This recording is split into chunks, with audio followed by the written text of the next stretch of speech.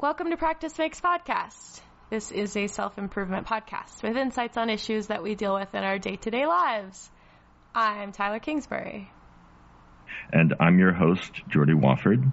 9 out of 10 dentists agree that Practice Makes Podcast is excellent for combating tooth decay and preserving your enamel.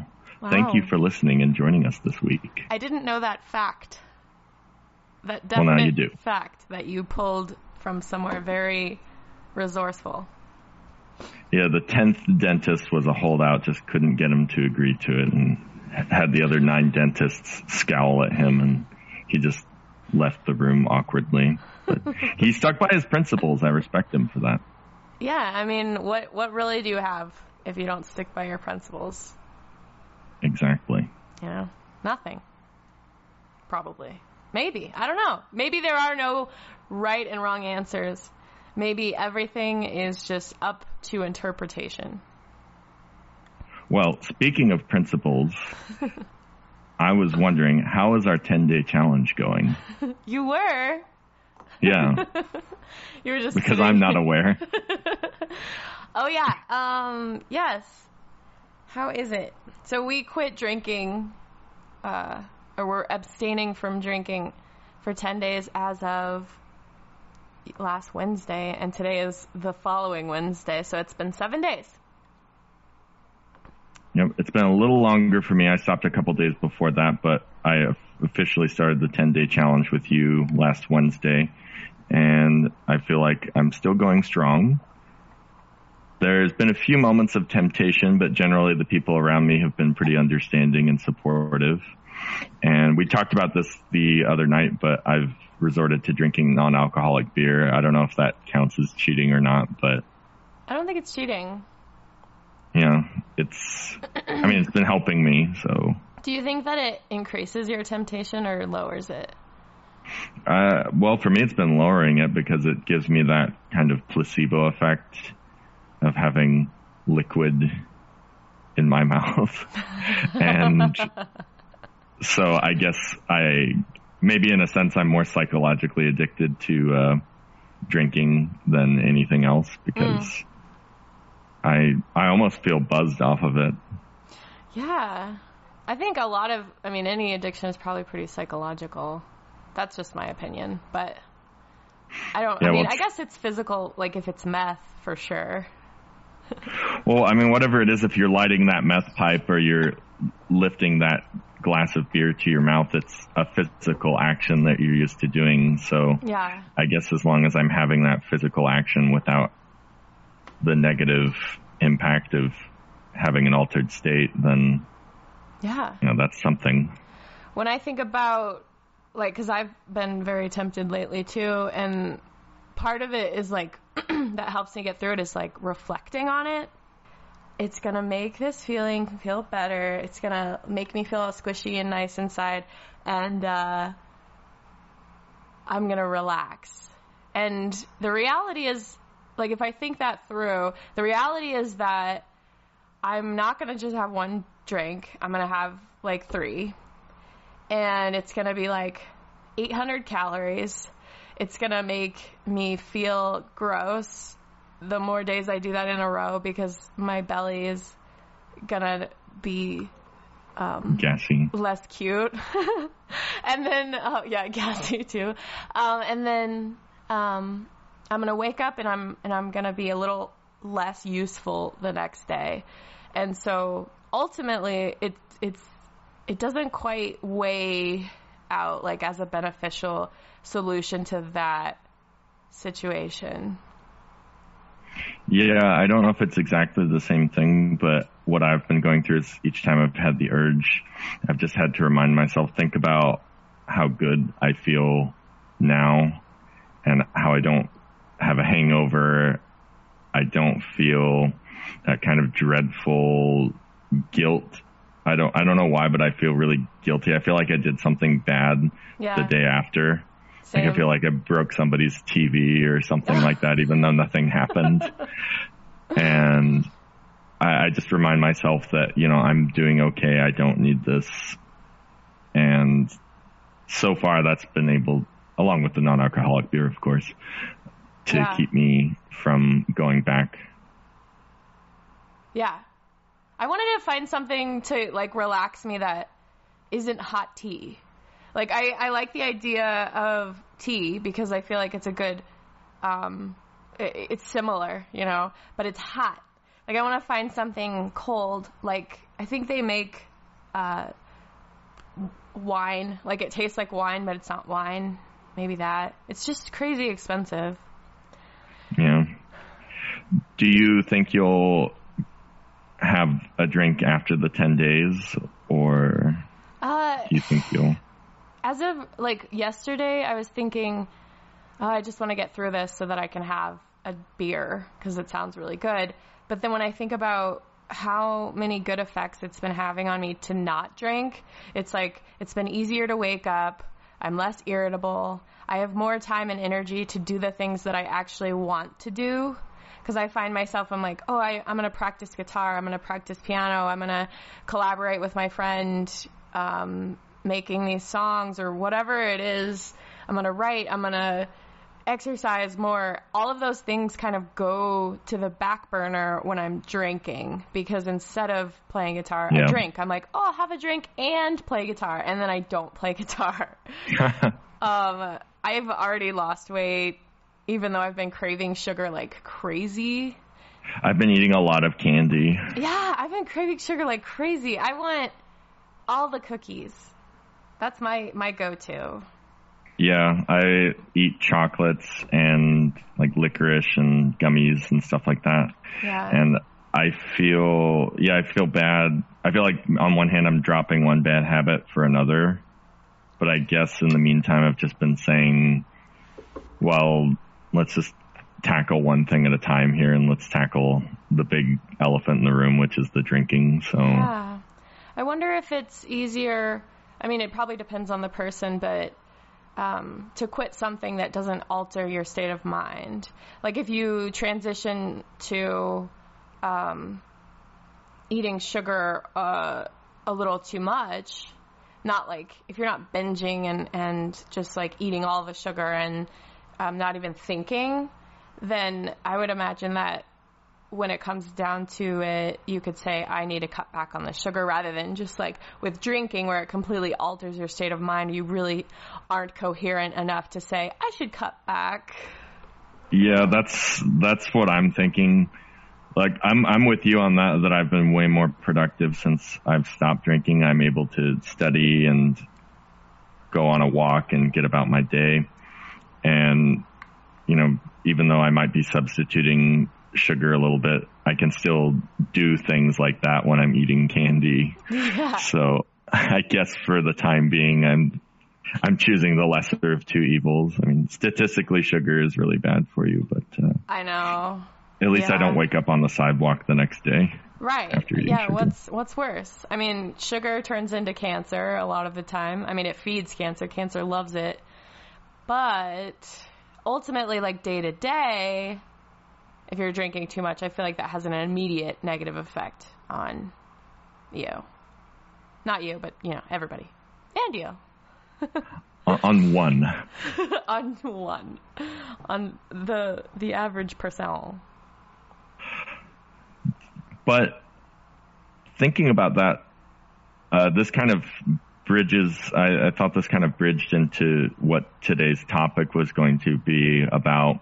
The difference I feel, I've tried to stop drinking before in the past, and what the difference that I feel between then and now is that I feel like when I was trying to stop drinking before, I was just doing it because people were criticizing me, and I felt that that was the thing to do in order to make them leave me alone or to make them happy or to stop thinking less of me. Whereas this time I felt a genuine desire from within to stop and take a break. And since today's episode is about people pleasing, I was wondering maybe what you had to think about that. Yeah, that's interesting. I definitely find with myself and others that you can't tell someone to stop doing something. They kind of have to find the inspiration on their own. And that's like, as a coach, working with other people, it was, I mean, so everyone's different though. There are people that they at least say that they want someone to just be a drill sergeant and tell them that they have to do it. But what I find, sometimes I feel I need that. Yeah. But what I find with that is what you're talking about, that they're not doing it of their own volition. It's only for that moment. And then the second you're not looking at them anymore, they go back to whatever habits they don't want to be doing, but they find themselves doing anyway. So I think the ultimate goal, as a coach and also in yourself, is to find that inspiration, find what's important to you and relate it to that. And so maybe that's what's happened to you. Yeah, I think in an ideal world, maybe you could always have that drill sergeant following you around, getting you out of bed in the morning and slapping you on the wrist every time you were doing something wrong. But in the real world, I mean, you're on your own and there's not going to be someone holding your hand. So right. That's like those, what is it? Those contests or whatever, The Biggest Loser and stuff like that. Yeah, a lot of the time the people put all the weight back on afterwards. Isn't that what happens? And it's because of the environment is like, drill sergeant territory, and then you leave, and it's like people like you see it in the military. People in the military, their bodies are freaking chiseled, and it's because that's all they do all day, and that's what they're told to do all day. That's like their purpose, is to become a machine. And then they leave the military, and obviously they're not going to be doing the same thing, so... Yeah, it's, you have to, I'm glad I have you as my accountability buddy, but, I'm glad I have you. You've been so helpful. Yeah, we've done good so far, but we also have to hold ourselves accountable. Yeah, I think that it's just knowing that I have to report to you. Not that, it's like if I was to drink, and I come back to you and I'm like, I drank. Like, you're going to drink too. And so we're holding each other up. I'd feel like I'd be letting you down if I didn't. I don't want to let you down. And I know that I'm going to hear from you, and that really helps. So I wanted to mention, though, like, I want to start a goals group that other people can do stuff like this and join the group on Facebook, Practice Makes Podcast group, and we'll start a goals group. And I was thinking, I'm still like trying to put the logistics together, but maybe we could do like a Zoom meeting every so often, or we can pair off into buddies. There's a girl at work that's already agreed to go along, and her goal is going to be to play piano every night. Oh, that's great. Yeah. And so the goals have to be like measurable to the extent of if your goal is to lose weight, you have to pick a specific thing to get to that point. So it can't just be, I want to lose weight or I want to lose 5 pounds. It has to be like, what are you going to do to change your habits so that you get closer to that arbitrary number? So you're going to eat a salad every day. Yeah, something like that. So if anyone's interested, join the group. Comment and let us know. I think if I get 5 people, we'll do the Zoom meeting, but less than that, maybe we'll still do the Zoom meeting. But I think like maybe even more than 5 is like too much right now. But we'll maybe grow it. We'll see how it goes. Yeah, that would be fun. I don't know if we could record it and make an episode out of that. Not everyone might want to do that. Oh yeah, we could start a YouTube channel. Yeah, though. Or are we? I mean, yeah, it's probably better if we keep it private, for people's privacy. That whole thing. So people pleasing. We've talked a lot about this 10-day goal, so it's almost like we should make this episode about that, but it's only been about 20 minutes. No, but yeah, people pleasing. Well, I'm kind of glad we talked about the 10-day challenge, because that kind of made me realize the thing about people pleasing is that I went into thinking about the subject as thinking it was only a negative thing. We just try and please people and try and get other people's approval so that they won't judge us and have negative thoughts about us. But like thinking about how you've been supporting me through the 10-day challenge and everything, I want your approval, or Yeah. I want to please you, and because it's a mutually beneficial thing. Yeah. And it's also an altruistic thing. Like, I don't want you to feel bad or feel let down. So I guess I would want to start off by saying people pleasing isn't always a negative thing. Yeah. And I think there are a lot of negative connotations to that. That's a good observation. I didn't even think of that.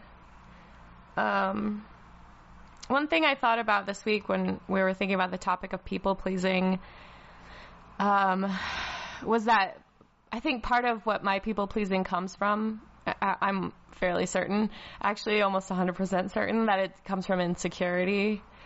And Yep. like severe insecurity in some cases, where if I have upset someone, or if someone appears to not like me, that it just wrecks me.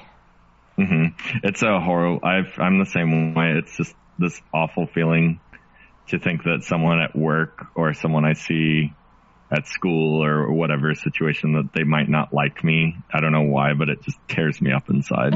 Yeah. Well, and like a solution that I found for that, I still haven't read the book, The Art of Not Giving a Fuck, but I've heard really good things about it, so I maybe should read it. Who wrote that? Oh, I'm not good with, it's The Subtle Art of Not Giving a Fuck, but I'm not good with the authors. Mark Manson. Whoa, Manson. That sounds scary. Because Charles Manson, if you didn't pick up on that. Oh, I always think Marilyn Manson. Oh, yeah, that too. But a solution that I found is that you basically assume that let people show you who they are. Rather than, because what I've done so many times is I meet someone new and I'm like, ooh, be on my best behavior. Make sure they know that they can be safe around you, and smile a lot and make them laugh, make them feel comfortable, especially if I was meeting my male friends' girlfriends. And I do feel like that's kind of necessary because they're going to be intimidated by their male friends having a female friend. And so I latch on to them and I try to make them feel like they're my new best friend, and I want them to make them feel comfortable, which I don't think that's a bad thing. But internally, it can, in other circumstances, be so draining. Yeah, and something that you did, because you would have a lot of female friends, and then one of your female friends would get a boyfriend, and you said that it kind of just seems like they're always just like unnecessary, like they don't add a lot to the equation. They're not. I feel bad when that happens. They're like not funny. They don't really have much to say, and so you're looking at the situation. You're saying like, impress us, rather than saying like we need to impress him because it's her boyfriend and like we need to make a good impression. You're saying like, why isn't he trying to make an impression on us? And I think thinking of it in that way, when you have someone that maybe seems like they don't like you, it's like, well, then don't, like, why should I like you, though? Why should I care that you like me? Like, show me who you are. What's so great about you that I should care so much that you like me? Yeah, and then sometimes when that happens, though, I get in my mind that it becomes this type of emotional Mexican standoff where I'm like, I don't have to impress you. You need to impress me. No, you need to impress me. And so I work that over in my mind, and it just gets worse and worse. And I'm just like, okay, fine. I'm just going to lay down, get on my knees, and try and make this person love me. Yeah. I guess I learned this in LA, so it wasn't all bad when I lived there, but you don't have to like everyone.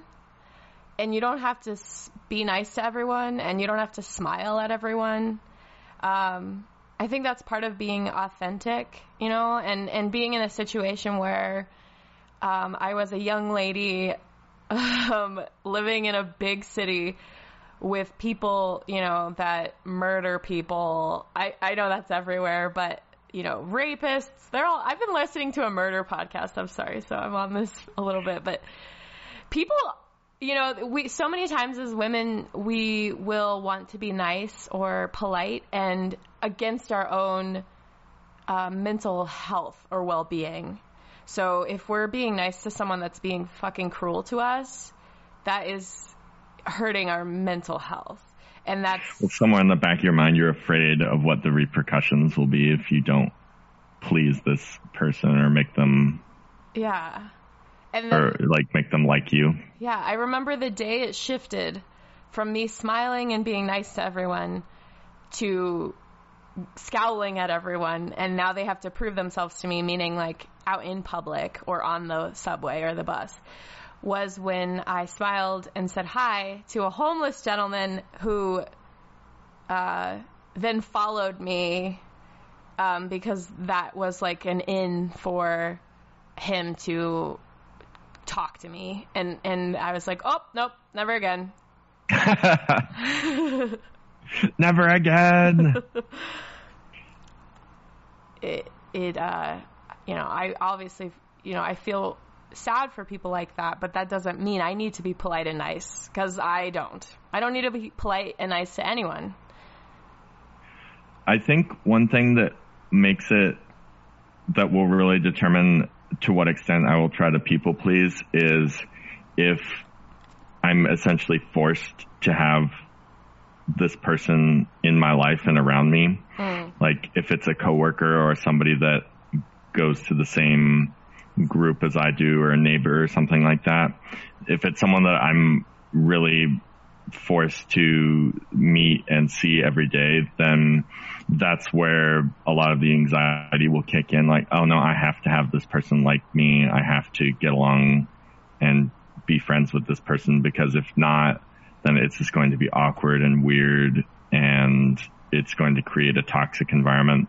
Whereas if it's somebody I just don't know, if it's somebody just passing by on the street, I'll have a lot less pressure. Right. And need to people please them, and chances are I'll tell them to fuck themselves. Well, so with that, like, why is it your responsibility to make sure the relationship goes well? Why is none of the responsibility on the other person? Well, there is responsibility on the other person, and I think that goes back to what I was saying about like the Mexican standoff dilemma. It's I guess I'm really a person of compromise.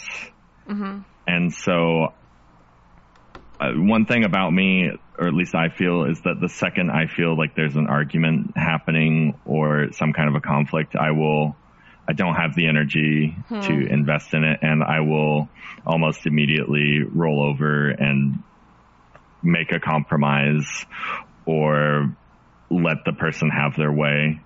And so I think maybe like on an emotional level, if the second I detect like a hint of this person not liking me or judging me, I will just go, oh no, I'm so sorry. What can I do to make you feel better about yourself? Yeah, one thing that I was thinking about too is that when we do that, we're interpreting something they've done or the way that their face looks, and they haven't said anything a lot of the time in this case. So another thing that I was trying to work on to get this out of my system is like, let them tell you if you're doing something wrong, instead of always trying to make sure everyone is always happy. Like, let people be assertive around you. Like, if they have a problem, they need to speak up about it. And if they're being passive aggressive, like, you're going to start to notice things like that. But ultimately, a lot of what we do is we create what they're thinking about us in our heads, I think.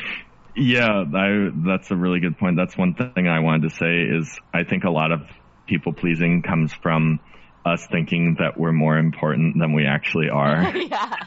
We tend to think of ourselves as being the center of the whole world, Right. and that everyone is always talking and thinking about us, whereas in reality, the people around us probably don't give us two thoughts out of the day. They could just be looking grumpy because they like look like that or something. Yeah, they might be in a bad mood. Maybe they'll say something mean or sarcastic to you, and you'll just extrapolate from there and take to be the summary of your whole relationship with that. Oh, they hate me. It's over. Yeah. But it's like a failure to see things from other people's point of view and to realize that I'm sorry to tell everyone this, but we're not as important as we think we are. Sorry, guys. Yeah. What does this say? Oh, I thought of this the other day. I think there are some days where, so I'm doing this mood tracker thing, and I picked, what is it called? I think it's called Dailyo. Let me look. It's really cool. I really like it because you can set a timer and it'll prompt you to be like, how are you feeling? And the little guys, yeah, it's called Dailyo, like Daylio. And the different moods are rad, good, meh, bad, and then like terrible. And the day, those terms really speak to me as a millennial. I say rad. I love rad. That's a Gen X thing that we're pulling into millennial land because it's like a little bit retro. Yeah, very 90s. Yeah. Maybe even 80s, I don't know. Yeah, I think maybe even 80s. But on the day that I was feeling super rad, I was it's almost like I was manic. All these ideas were flowing. So the thing that I came up with was exercise love for yourself. You have this muscle inside of you that is the not caring what other people think muscle. And so just like, singing, you have to exercise that like a muscle. You have to practice it. If you want to get stronger in your muscles, like physically, you have to exercise them. And so if you practice exercising the not caring what other people think about you muscle, that's going to help you on a lot of levels. And then the last thing was stop worrying about things that you can't control. So that's another thing you would have to practice. These are things that you say a lot easier than you can do, but they're all just like practices. Like loving yourself, that could probably help with less of that severe insecurity because you know yourself better. So if you're so secure in who you are, like I make people laugh, I'm funny, or I guess that's sort of people pleasing, but I like the way my belly looks, even though it's not completely flat, or my feet are big, and you just know, like, that's how my body is, or whatever it is. I'm talking a lot about bodies, but I'm intelligent. I have a bachelor's of science in biology. That means I have some level of intelligence. And then so if someone threatens that about you, you can say, oh, there's something wrong with them, rather than saying like, oh, I have to prove. Yeah, I don't want people to walk away from this thinking that we should just stop caring what other people think, because there's nothing more repulsive than a narcissist who doesn't give a shit what others think or give a shit about others. I think a level of common decency and empathy and goodwill towards others, I think that's very crucial, and there's not enough of it in this world, quite frankly. But that being said, there have been times when I remember there are times when I've realized that this person just doesn't like me and they look down on me, and then somehow in my mind I was able to stop giving a shit about them. And honestly, it's one of the best feelings in the world. Yeah. Like, I remember I won't get into specifics, but there have been times when people, would have a problem with me, and it got to a point where I just gave up on them, and I would literally just ignore them when they were in the room. Yeah. And there were times when I could see that they were visibly upset that I was ignoring them. It felt so good. Take that, you bastard. Yeah, I mean, like you said, we sort of think the world revolves around us and how we think. And so if we're good, decent, empathetic people, if we imagine that we're going to go to the other end of the spectrum and just not care about anything ever. And I don't think that that's going to happen if you're already on this end of the spectrum where you're like, you care too much. And so that's something to realize is like, if you feel like you're pushing that edge of uncomfortability, like you're pushing outside of that box of people pleasing and living in that space, you're just pushing up on the edge of it. I think you're never going to go to the other end of the spectrum of narcissism. And if you do, like, say, you know, that could happen, because this isn't science, this is purely like my opinion. But if you do go to that end of the spectrum, you're going to see what that looks like and then eventually find the balance between the two. And also discovering that not everyone is deserving of your love and attention, because some people are fucking assholes. Like they don't care about you. Like you don't need to care about them being happy with you. And you know, those are probably the kind of people that don't want you to care about them. They're pushing you to that edge. So then the irony is that when you finally like let that go, is that they'll come to you and they'll be like, oh wait, like me, you know, like people notice when things change and they're like, oh wait, they took it for granted. They didn't realize that they liked your attention. Yeah, I think it's important to know to be able to get a feeling when someone is worth your time or not, and if they're worth investing energy in. And I would say that is especially true if you're in like dating someone. Yeah. Because I mean, that's someone that you're at least theoretically going to be spending a lot or most of your time with. So if there's someone who just is not going to care about you, then you need to go running and don't let the screen door hit your tushy on the way out. Yeah, and you're approaching it with understanding and empathy and kindness, you know, like they are an asshole for reasons unknown to you. Everyone is going through something. That doesn't mean you have to fix them or you have to make them better, or I guess that's the same thing. But you don't have to make them like you if they don't have that ability inside of them. And then it's like you don't have to be mean to them about it. You can be understanding, like somewhat this is how they were raised. This is how they understand how to treat people. They immediately have to be on the defensive, and then you have to I was going to say gloat on them, but I don't think that's the right word. But like dote on them. That's the right, dote on them. Not gloat, but dote on them and float. No, it's not. I think it's dote. I think that's the one I'm looking for. But whatever it is inside of them that makes them so that they don't show compassion like how you show compassion, it's none of your business. But understanding that like you're not going to change them. If they're deserving of your compassion, whatever you have to give, then they'll show you. And if they have a problem with you, let them tell you rather than assuming. I assume everyone has a problem all the time. So I have to go to that place where I'm like, nobody has a problem ever. I like to go to the other end and then make them be assertive. And you can start to pick up on things that are actually there rather than just facial expressions or things like that where, you know, if someone is actually being a jerk, you start to see it. I'm assuming you know the show Family Guy. Of course. That's one of my favorite moments in Family Guy is when Brian, the dog, he finds out that one of Peter Griffin's friends, Quagmire, doesn't like him.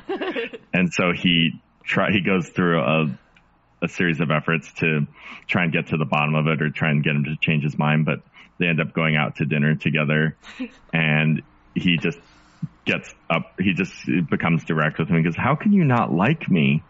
And essentially Quagmire just destroys Brian's whole character. Like, he just goes through all the reasons as to why he's a horrible, terrible person. Oh. And it's just, for me, it was a very memorable moment.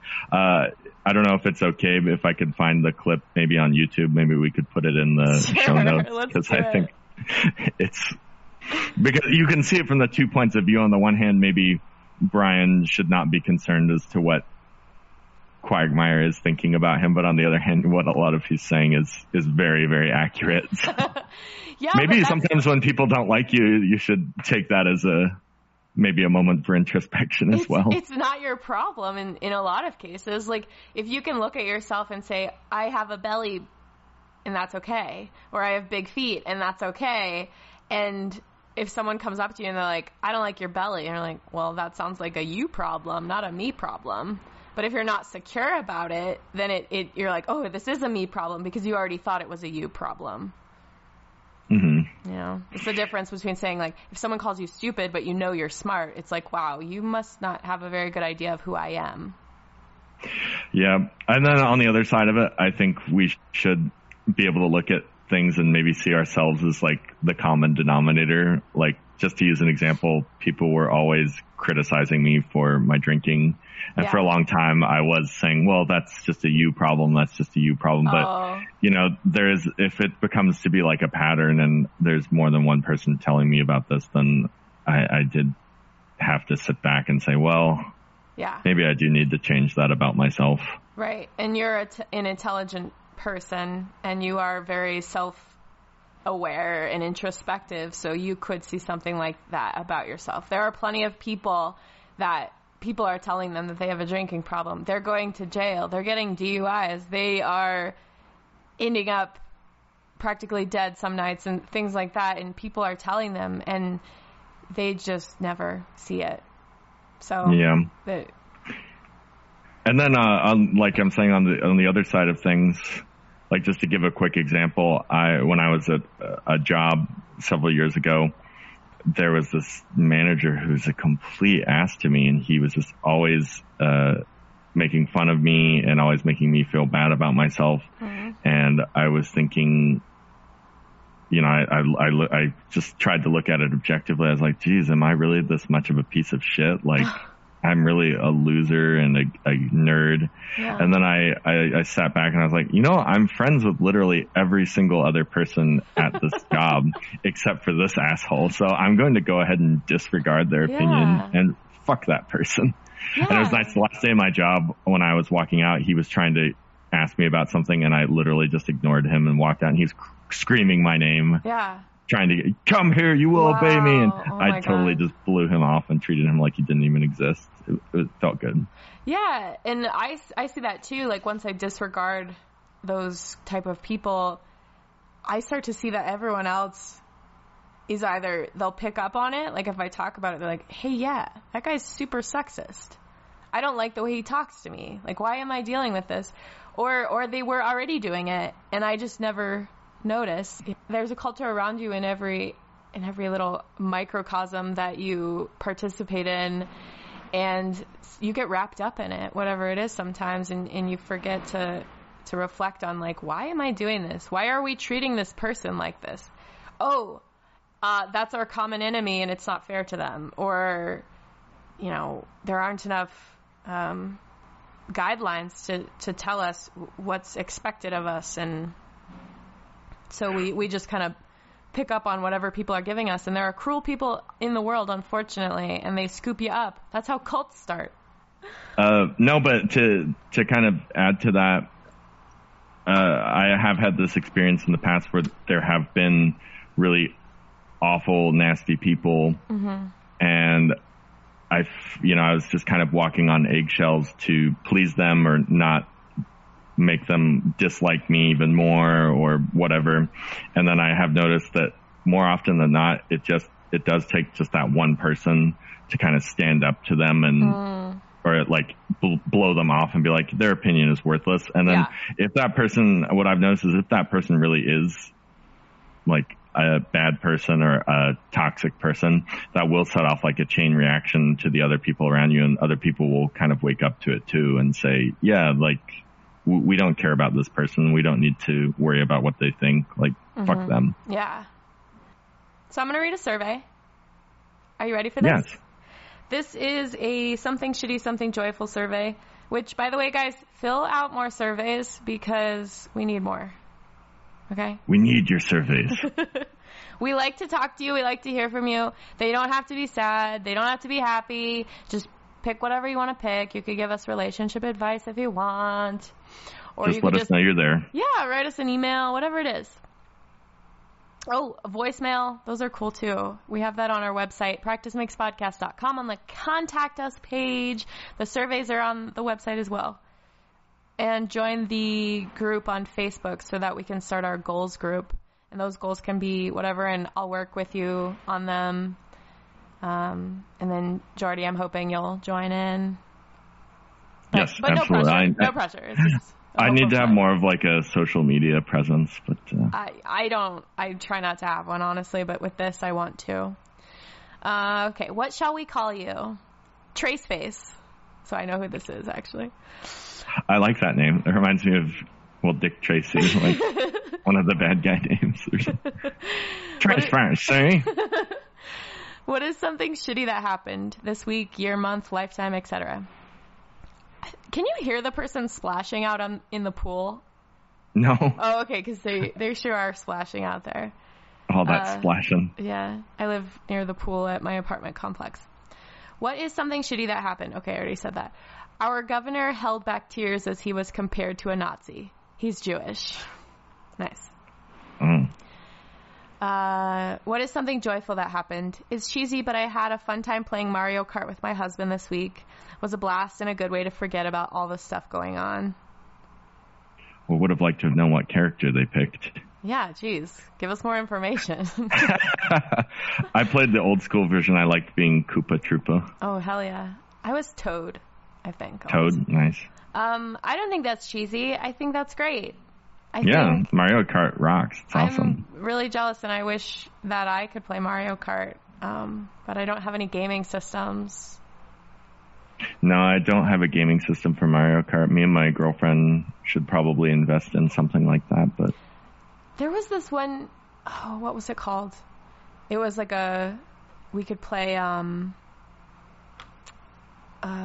what's the game that you could play on Super Nintendo with Mario and everybody, and you would, like, fight each other? Oh, Smash Brothers. Yeah, I think it's Smash Brothers, that you can play that online on this program. Let me just see if I have it in my notes. Oh, I wrote this down for a band name. Buoyant Butts. Because I was watching the ducks, like, swim in the water, and they had buoyant butts because they would, like, duck their heads. Don't you think that would be a good band name? Yes. Yes. Buoyant Butts. Okay, well, if it's in my notes, I can't find it. So anyway. Okay. Is there anything else you'd like to get off your chest? COVID-19, you suck. Yeah. I think that's something everyone can agree on. Yeah. No one's been giving suggestions and comments to improve the podcast. Well, there we're has to perfect. be something we can improve on, guys. Nope. Well, thank you for sharing that survey. Please fill out more surveys, y'all. Thank you, Traceface. Yes, thank you, Traceface. And Jordy, you have a quote? Yes. I unfortunately don't know who this person is. I've never heard of them before. Veronica Tugaleva, but Ooh. The quote just stuck out to me. I think it fits in nicely with today's episode. The quote goes, "If you find yourself craving approval, you are low on self-love. Stop grasping for a few scraps wherever you can. Go home and make yourself a feast. Love yourself deeply today." I love that. Yeah, maybe it'd be worth looking into who this Veronica Tugaleva is. Yeah, thanks for finding that. That rings true for me. And also, if you've heard of the 5 Love Languages, that book is pretty religious, so I couldn't really get through it because I am not religious, but I love the idea behind it. And there is a place where you can find out what your love languages are, and it'll give you a percentage. And let's see. It's 5lovelanguages.com and the number 5. And you can take a quiz and find out what your love language is. And so I was thinking, for as far as self-love goes, you could maybe also use these love languages to incorporate into your life. Like, I don't love myself. How can I love myself?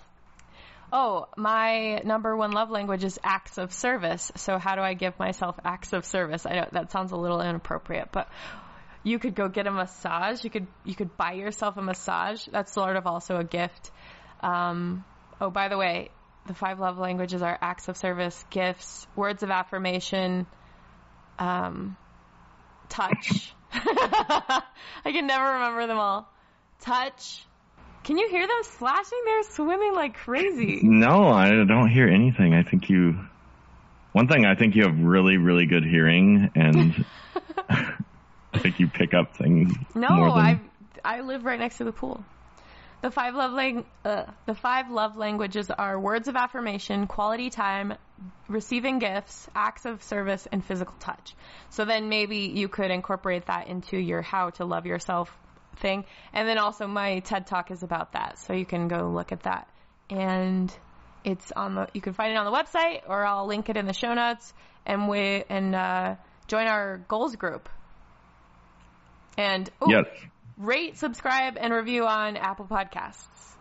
Yes, please reach out and let us know you're there and let us know what you're thinking. We love hearing from you, as always. And we hope that you all will tune in next week. Yeah, in our mini episodes we've been doing with Jordy's talking about international relations, and they've been doing really well. So, the first one did really well, so we're going to keep doing that. Yep, let us know what you think, and if you like it, hate it, or if there's anything specific subjects you'd like me to touch in on, I'll try and offer what meager knowledge I can. Yeah. Thanks, guys. Thank you. Take care. Bye. Bye.